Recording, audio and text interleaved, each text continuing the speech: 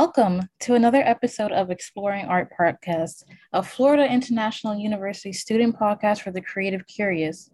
I'm your host, Brittany, and I am very pleased to have Paul and Amanda with me today, welcoming to the Exploring Art Podcast. In today's episode, we will be diving into whether people who are not religious or non-believers can or cannot understand the music, paintings, and poetry created by religious believers. Hi, yes, this is an interesting topic since we see many artists create works out of the passion and purpose. However, at times we also see that they are just commissioned to complete the project with the real purpose in the background. As we get ready to dig into this case study, we want to think about the theologians and their purpose amongst religious pieces. Do they have a say in who understands and interprets religious art? The case study today is called Believers and Non-Believers. Do they get to feel the same? A leading theologian makes the following argument. Surely, a person who has never loved cannot understand or experience a love poem, and a person who knew no sorrow cannot really understand or experience an eulogy. Now, the vast majority of European art, including Greek art as well, is religious art. It was conceived and executed by religious people who aspired to impress their homage to God. Therefore, a non-believer cannot possibly understand or experience the music, the paintings, the poetry, or any art form created by believers. Is the theologian right about what non-believers can understand of religious art? About what non-believers can experience of religious art?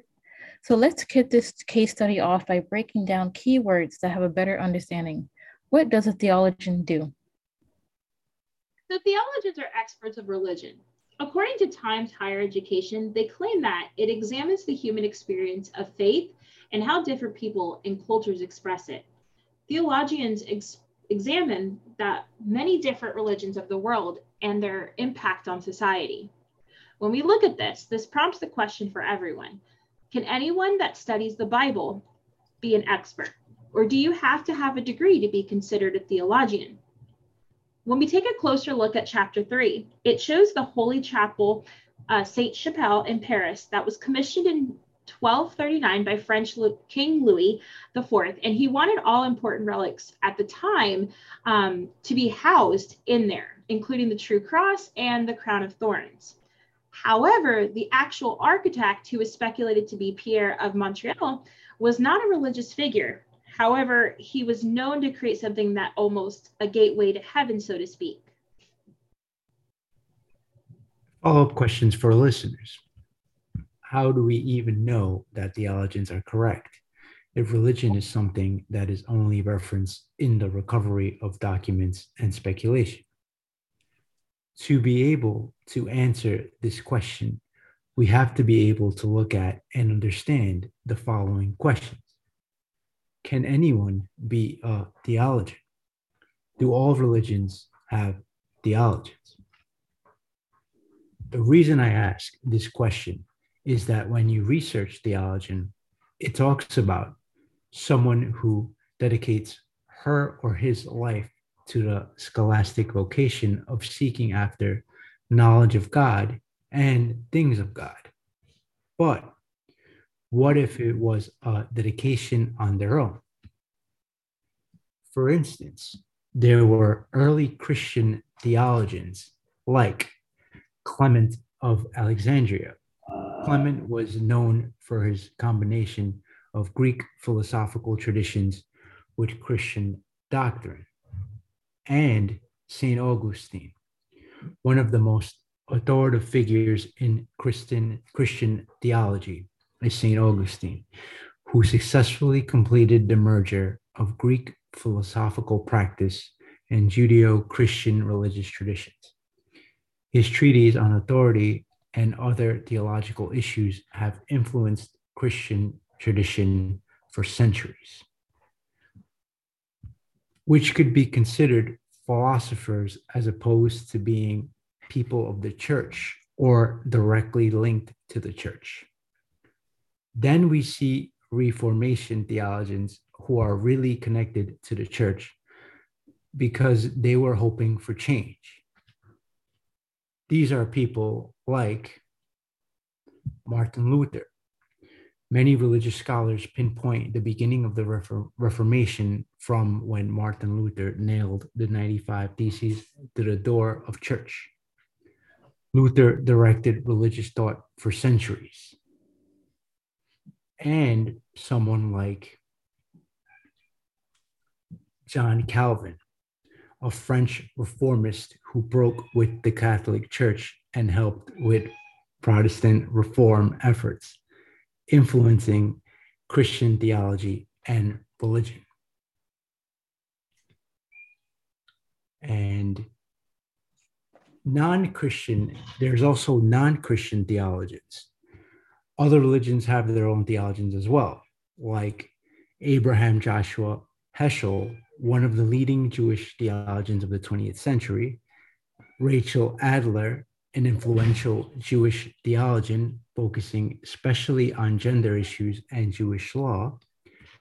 Prophet Muhammad, the founder of Islam, is considered one of the foremost theologians in the world, someone whose view of theology has shaped the world for centuries. And Buddha, while possibly not truly a theologian, Buddha's spiritual teachings nevertheless have influenced millions of people through centuries.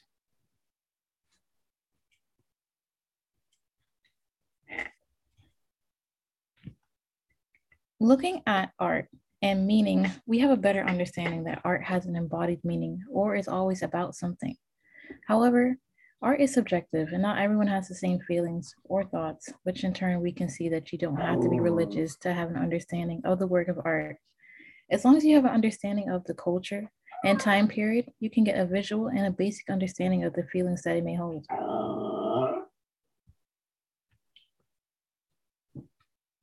Now we need to think about how do those specific people contribute to religious art? One religious art piece that always comes to mind that is contributed by a theologian is the Buddha statues. We see them all over the place in our homes, in businesses. He's known as the Enlightened One and proposes a life of good thoughts, good intentions, and straight living with the hopes to achieve ultimately nirvana after being released from the earth. When he died, he was actually cremated, and then his ashes were spread into relic caskets. And then as of now, we even see the caskets in general. Those caskets are all over. But as of now, we see that the Buddha statues across Asia are representative of the teachings and travels of the Gautama Buddha. So when we look at it, according to learnedreligions.com, each statue features common physical attributes, poses, and postures that define its purpose and meaning, which always goes back to his, the Enlightened One, goes back to the good thoughts, good intentions, and straight living. So when we look at it, the hand gestures of the Buddha, called the mudras, indicate teaching, meditation, enlightenment, and wisdom. This was then brought to the Western civilization as a means of luck. Now, going forward, when we look at this, we see these Buddhas all over the place in different businesses and homes, not necessarily something that has to have a religious affiliation with, more so along the lines of being able to go back to the teachings of it. So not necessarily something that has to, just because you're not Buddhist doesn't mean you have to not believe what it says. Then when we go to Europe, there was the Last Supper, which was created by Leonardo da Vinci in 1495 to 1497. This depicts the final dinner of the gathering, or the gathering of Jesus with his disciples. In the painting or mural, Leonardo was not there in the actual sitting of the dinner. So he uses this medium that was painted on the monastery wall in Milan to showcase the various reactions of each disciple, almost foreshadowing the event that's going to take place after. It's almost as if he wanted the viewer to feel what was going to take place, and using this medium as a painting to then showcase the religious aspect. Chapter 3 in our reading for the podcast states, how can anyone who experiences an artwork be assured that he or she understands its real meaning? In some case, In some cases, we comprehend what a work is about in a direct, immediate revelation. In other cases, a work's meaning is pieced together only after we notice how various features of the object all contribute to that meaning. For instance, philosopher Martin Heidegger believed the cognitive value of art lay in its capacity to stimulate thoughts that led far beyond what was depicted or betrayed. So at the end of the day, how does elegy fit in? An elegy is a poetic metaphor of serious reflection. It's usually something that revolves around mourning the dead. In visual arts world, is usually an artwork that expresses great sorrow. So in the case of Heidegger, since art has the ability to stimulate thoughts, even if you are a non-believer and have never experienced love or sorrow, an individual has the ability to be able to comprehend or experience a love poem or an elegy or religious art because humans can experience feelings. And examples that mentioned could be proven since that any individual could relate to a work of art and carry out their own form of interpretation of the religious events without the need of the historical background or the need to be a theologian or a firm believer. And I think one of the things that we need to think about is that eulogy is that poetic reflection at the end of the life, like it kind of, we're mourning the dead, but at the same time, we don't always have to have a religious, affiliation surrounding it.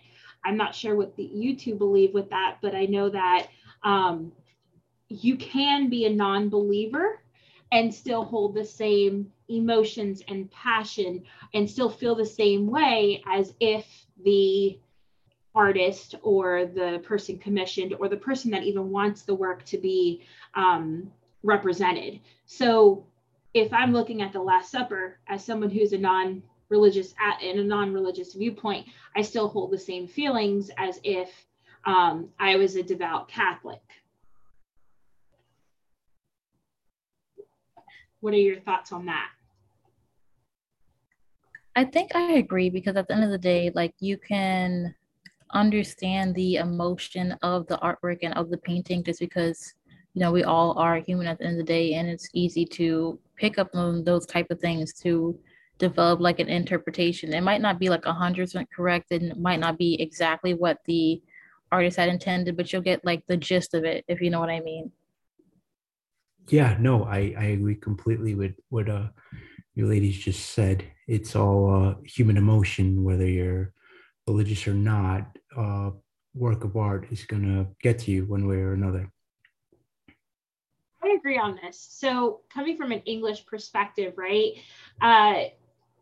There's a lot of poets out there, especially like English poets, right? One that always comes to mind is the Ode to a Grecian Urn, because of the fact that we're talking about art in general, right? So Ode to a Grecian Urn ultimately talks about how pictures are frozen in time. He's using this Grecian urn to depict pictures of what's happening of an unravished bride of quietness, foster child of silence and slow in time. So he's using this urn as a history to tell a story, not necessarily something that John Keats, who the author was, he wasn't by all means Greek at all, but he's using this as a representation. And I feel like this particular medium is the same thing as in art, and it kind of goes across the way with literature as well, that just because you have that medium or even popular music, being able to feel the emotions of the artist doesn't necessarily mean that you have to be in love at that moment in time.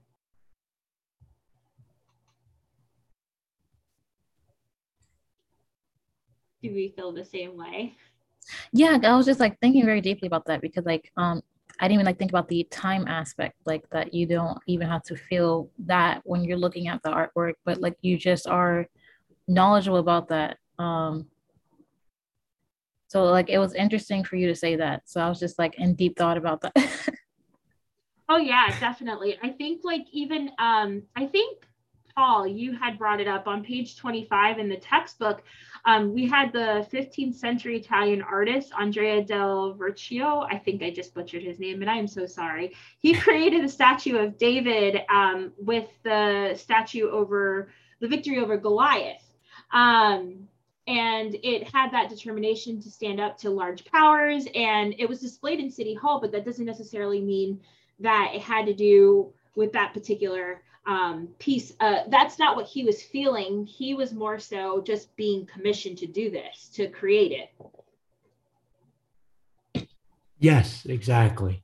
He had a small business, in essence, with assistants and apprentices that produces from anything from painting to altarpieces to sculptures to banners to even precious metal objects in architecture. The statue was actually commissioned by the Medici family, and which was at the time very wealthy and powerful Florentine family.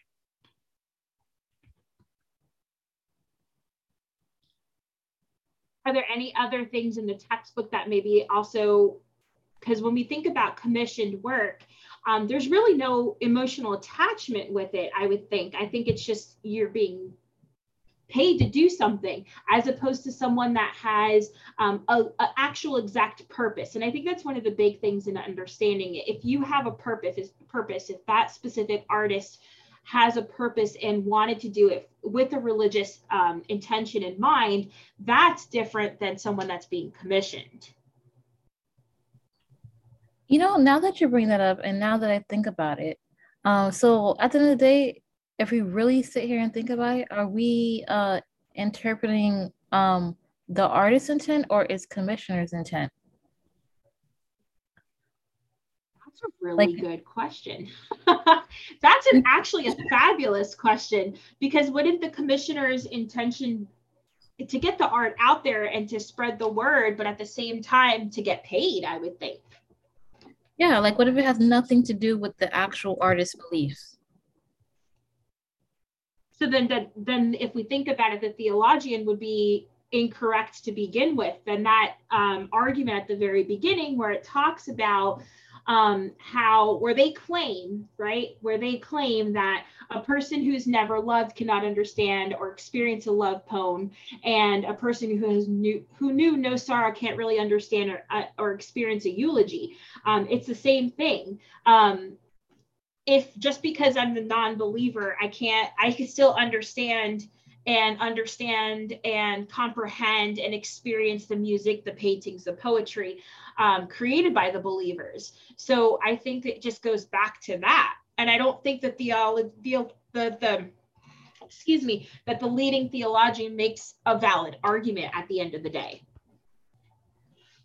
I totally agree. And in that case, when we think about it like that, the theologian is definitely discredited in their thought. And if we take it a step further, so if we're looking at the commissioner's interpretation instead of the artist's interpretation beliefs, so I'm pretty sure the commissioner has a reason and a motive for why they would want an artist to portray whatever it is that they need portrayed. It could be, to manipulate the beliefs of others, not to get like disrespectful or get like on the non-believer side, but everyone knows about that painting of the Last Supper, but did it even really happen? Mm-hmm.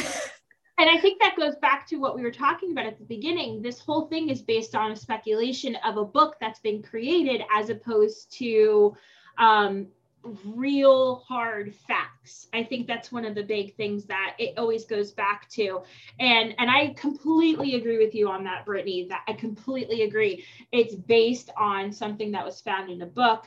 But at the same time, if we're going along the lines of that, then that means Harry Potter could potentially be for real. And I can now have a religion based off of Harry Potter. And I think, though, when you look at it, and we talked about that before, it's interpretation and it's the experience of the viewer. And I think it always comes back to that.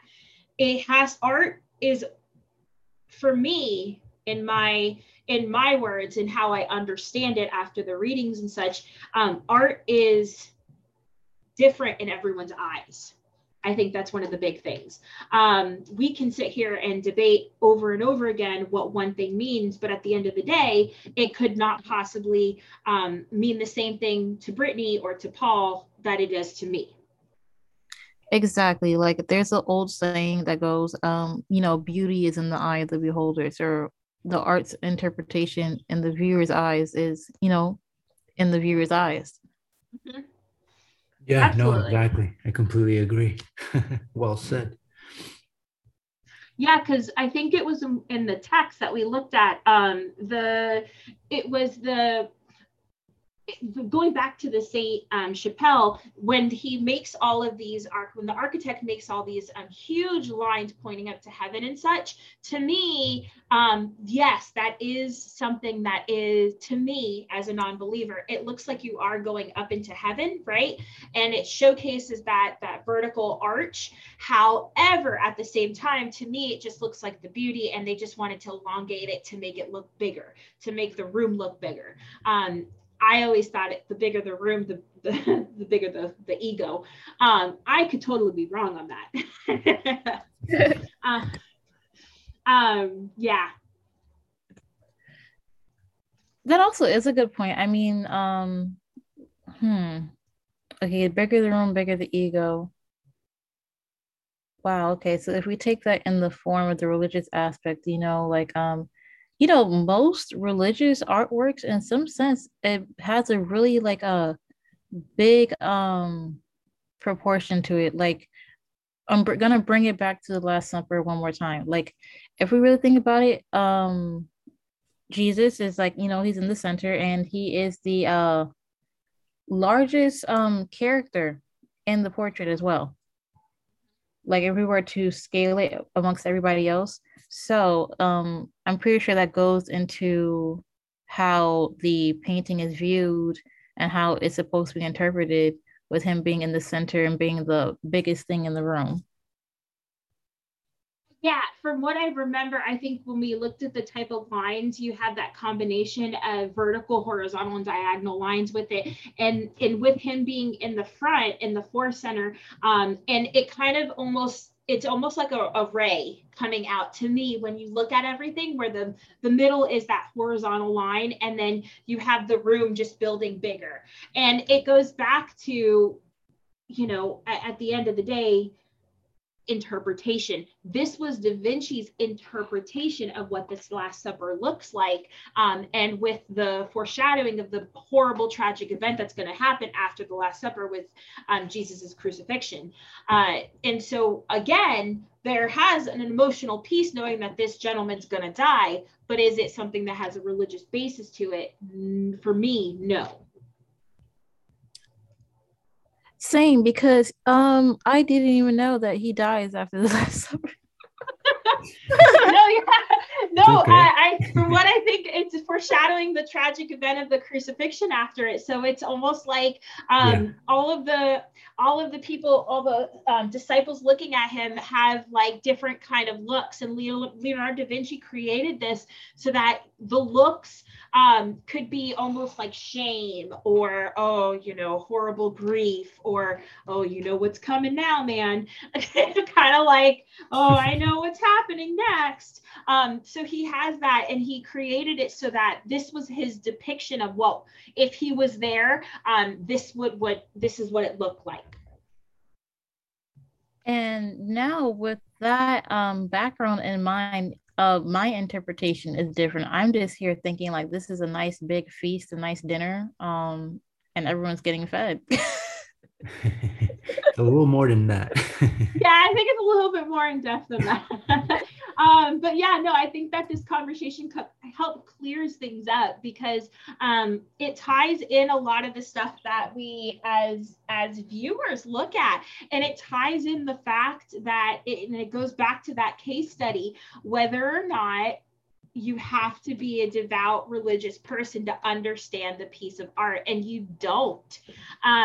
You have to have some cultural background and knowledge of what's happening to understand it, but it's not something that needs to be, your everyday life, me, you, and Paul don't have to go to church to understand the Last Supper. It's just a conversation and understanding the cultural background and what was happening in that moment in time. Yes, exactly. And a conversation as proven today can go a long way with interpretation. And with that being said, I want to thank you all for joining us so much today, Paul and Amanda. I really do appreciate it. And this concludes Exploring Art Podcast. Subscribe to Exploring Art Podcast on iTunes, Spotify, SoundCloud, or wherever you get your podcasts. And thank you so much for listening. Please join us soon and remember to stay curious.